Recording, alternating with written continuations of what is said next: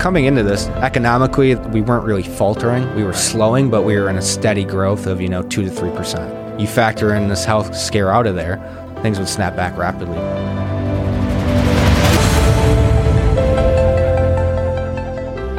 Welcome, everyone, to today's episode of The Capitalist Investor. I'm Mark Tepper, and I'm joined by our Chief Investment Strategist, Nate Fischer. Nate, what's going on? Not too much. How are you doing, Mark? I'm good. What I want to talk about today, Nate, and I'm glad you're able to join us here, is bull market, bear market. Because just a few weeks ago, we were in a bear market. Now suddenly all the talk is that we're in a bull market. Yet for all of our listeners, they're probably sitting at home looking at their portfolios and saying, I don't feel very bullish about the way my statement looks right now, right? Let's kind of just hash out what a bull market and what a bear market is. Because, Nate, if you go back to 2007, the S&P 500 peaked at about 1565 or so, right? Then obviously 2008 happened. We entered the Great Recession, and then we finally bottomed in 2009 at 666. From there, the market then rallied, and a lot of people will go back to March of 2009 when the S&P was at 666, and they label that the beginning of that bull market, correct? Correct. And their take is that, it was the longest bull market in history, blah, blah, blah. But we just looked up the actual numbers. And how long did it take for us to get back to even? Probably took us about 3 years to get back to even. So I think what it looked like was March of 2013. So 4 years, right? So from 2009 until 2013. So what I want to talk with you about is, in our opinion, what's a bull market and a bear market? We obviously know the technical definitions, or maybe we should start there because maybe our listeners aren't really in tune with what makes a bull market or a bear market. I would say that a bull market, in my opinion, is when you break through the prior peak. Therefore, for us, essentially, that would be in February of this year around 33.93. And right now we're around 2,800. So we're about 28% off of this year's low that happened on the 23rd of March, which is a great rally by itself. But nevertheless, I'm still net negative of my money. The high water mark has not been hit yet. Right. It's funny to me that you'll see the media talking about us being in a new bull market. And when I think about a bull market, I think that I would want to feel good when I open my statement, right? When I open that mail, I look at the statement. But that's really not the case, right? Because there's differing definitions on what makes a bear market or a bull market. Obviously, we all know that typically they define a correction as a 10% drop from top to bottom. And a lot of people define a bear market as a 20% drop from top to bottom. The question is, what defines a bull market? Is it just us ending that bottoming process where we continue to go lower? Or is it when we surpass the prior high? And, again, recently we peaked at 33.93. What was our bottom? Like 21.91. 21.91 was our bottom. You think we're going to retest that bottom? Just kind of off topic. I would say it's very probable. There seems like there's a very big disconnect of what Wall Street think is going to happen and then what's actually happening there on Main Street, i.e. people losing their jobs. We have roughly 17 million people file jobless claims in the last 3 weeks. That's never happened. Yeah. Not even the Great Depression, that never happened. And they're going to keep coming. Right. It might be coming in at a slower clip than, say, 6 million a week, but nevertheless, it's going to add up and it's going to add up really fast. Yeah. So yes, the market is essentially projecting a snapback recovery. The market typically discounts all economic data about 4 months in advance. So right now, the market is telling you that the worst is behind us from the stock standpoint, but the economic data is still going to be very, very nasty coming forward. And just a piece that I read today, there's been a lot of talk about the second quarter GDP print being a negative 30%. And I was trying to figure out where these economists were getting that number from, but it was made clear to me today that it's negative 30% if we reopen on May 1st. If the economy reopens on May 1st, it is negative 30% for the second quarter year over year. If it takes until June 1st for us to reopen, it's negative 60%. Right. It's crazy. And that's even the way you got to look at it too, is that's assuming that it's 100% back to normal. Which is not going to be. Right. So do you think April is going to be at 50% capacity? I would probably say that's probably in line, maybe even worse. Yeah. If we open up May, what is May going to be? 60 to 70? And then if things go really well in June, 80 to 90. Yeah, you're still not at 100. So I don't really even know, Right. best case scenario, if it's even 30% down, Yeah. right? So 20 to 30 seems very doable, just back of the envelope math. Yeah. So as far as retesting the lows, you think it's possible? It's possible from investor sentiment, seeing that there's no visibility from companies when they report earnings here in the next, 4 weeks. It's also possible from people just saying, hey, I wasn't able to take off a lot of the risk when I was already down 35% in 3 weeks. Now I'm going to trim up my positions. I'm not going to be fully invested just because I know how bad the data is going to be. And there's no guarantee that life gets back to normal 100% before COVID-19 hit. So I think people are going to be more cautious in how they're allocating their capital. I agree. I think individuals are going to be more cautious about how they're allocating their capital. Absolutely. And that just means their family finances. I'm not even talking about their stock portfolios. Right? I agree. I mean, if you go back to the Great Recession, what happened when we emerged from the Great Recession? What I remember happening is that people deleveraged as much as they possibly could. They realized it was not okay to continue to refinance your house as real estate was supposedly appreciating and suck all the equity out so that you could spend it and consume the equity that was in your house. So what I remember happening was that as the Great Recession hit us and we started to rebound, consumers were very, very wary about taking on new debt, and they focused on continuing to pay down their debt, right? So what's going to happen this time around? What's the consumer going to do? A year or two ago, I think most consumers were comfortable knowing that their job was secure. Right. And their job very much is not secure right now. And they are still scarred from that 08, 09 experience, given that the amount of disposable income that they weren't spending in savings, the savings rates were at all-time highs heading into this most recent market downturn. So people were living not as crazy lifestyles as they were in 07. So they saved a lot more. They've changed their consumer behavior to the way they shop. They're more off-price orientated. They're always looking for deals. They're looking for bargain hunts. They've shifted away from, higher end merchandise to more middle of the road things. Both people got back to work. They cut expenses. It's just one of those things where this is only going to reinforce that, to where everybody who was in a position where they both had a job, now probably 1 out of 2 people has a job. Yeah. In a household, you're saying? Correct. Yeah. I mean, it's tough. And who knows how long it's going to take for us to get back to whole. It might take a while. How soon you plan on getting on an airplane and going on vacation? Well, I'm going to go because it's going to be cheap. But I'm not going anytime soon. But I already have a trip planned for Thanksgiving. The family and I decided we're going to go to Turks and Caicos. So typically, I've not been very good at planning my vacations around the holidays. And I wait until about 30 days out. And I never get the destination I'm looking for. So we've been eyeballing Turks and Caicos for probably 3 years, 4 years. And I finally sat down well in advance, and this is before COVID-19, and booked this thing. And it's expensive. I mean, there's 5 of us going. It's pricey. So I will be hopping on a plane. The 5 of us might be the only 5 on that plane, but we're going. So that's the best time to go. It's nobody's going to be on it. Right. And in fact, I actually heard that if you have the financial means and you plan on traveling around Thanksgiving or Christmas, you can get some really good deals on airfare right now. So maybe that's what the family and I do over the weekends. We actually sit down and we book that airfare. But I would say for the normal listener, if you didn't have a vacation like that planned, or we're talking business travel, or I've even talked about regional travel, you're probably not going to get on that flight.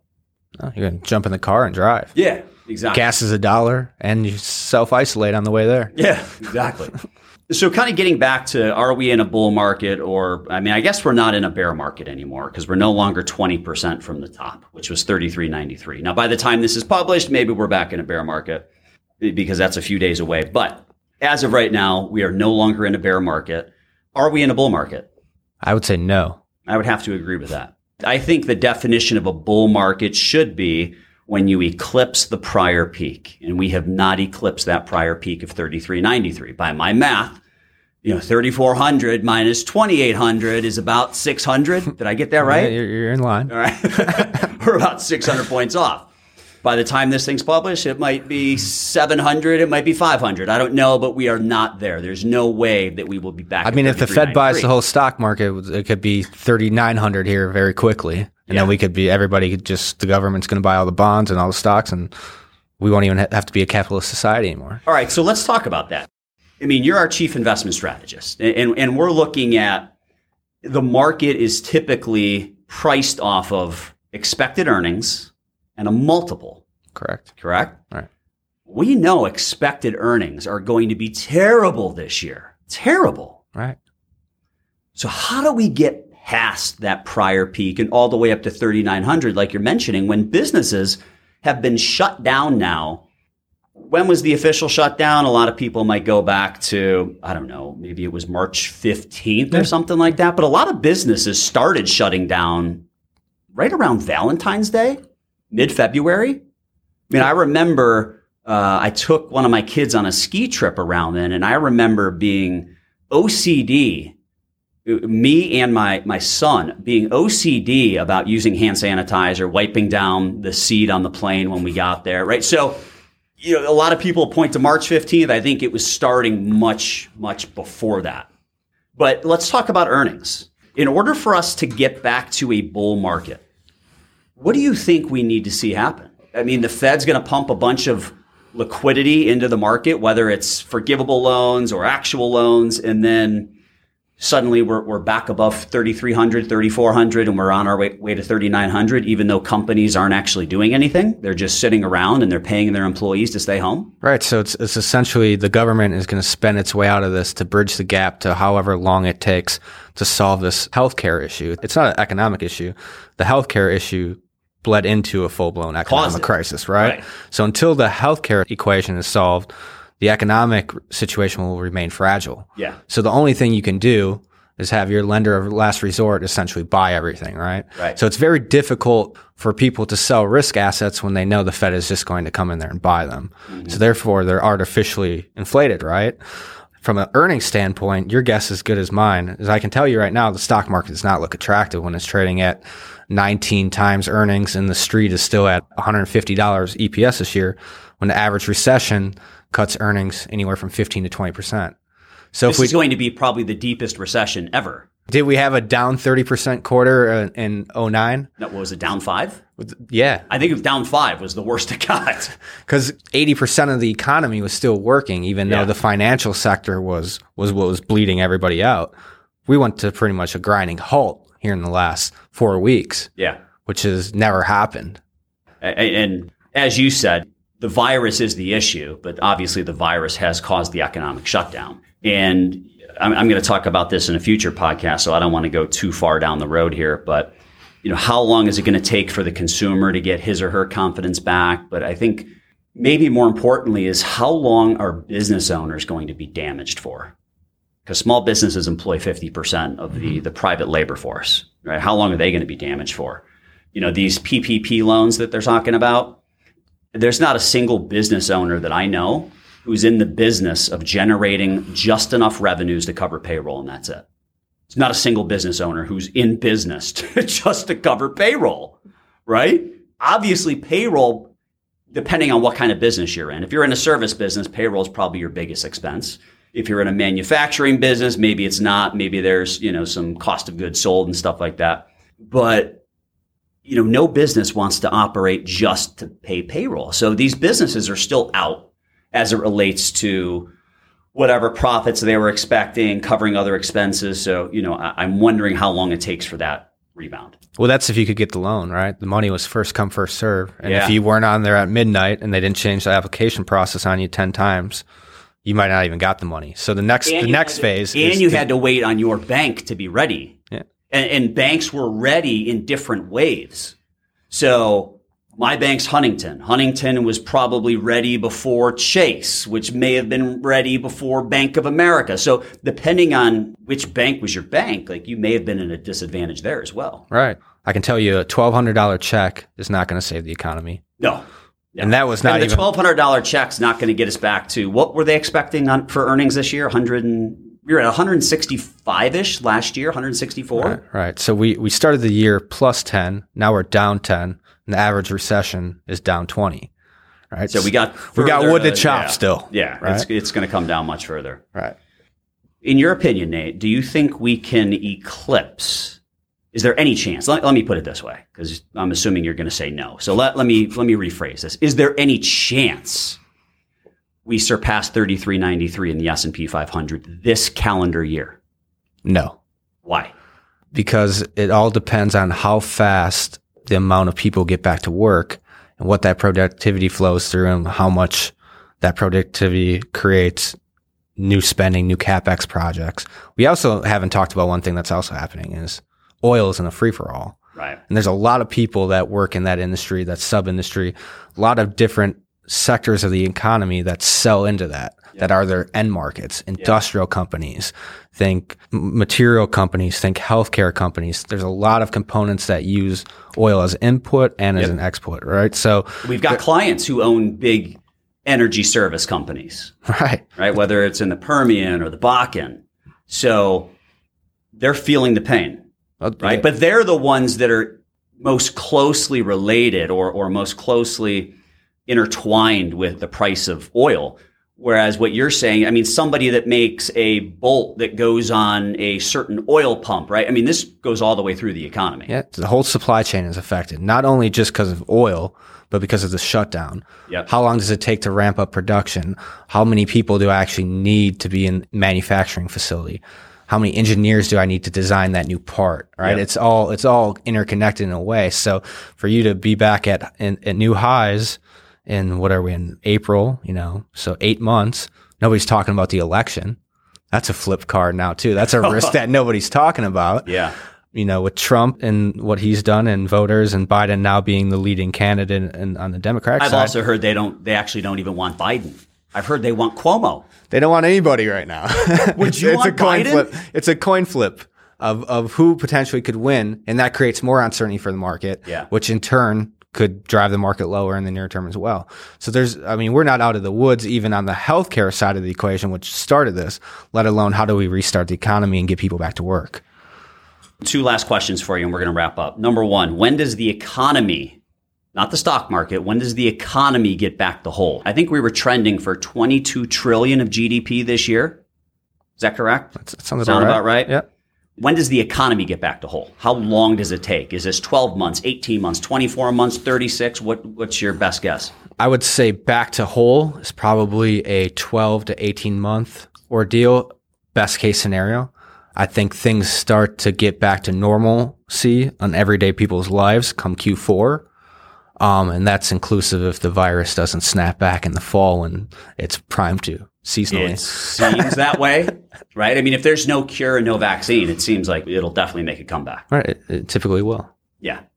Next question. How long do you think it'll take for the market to get back to whole? When do we get back to 33.93?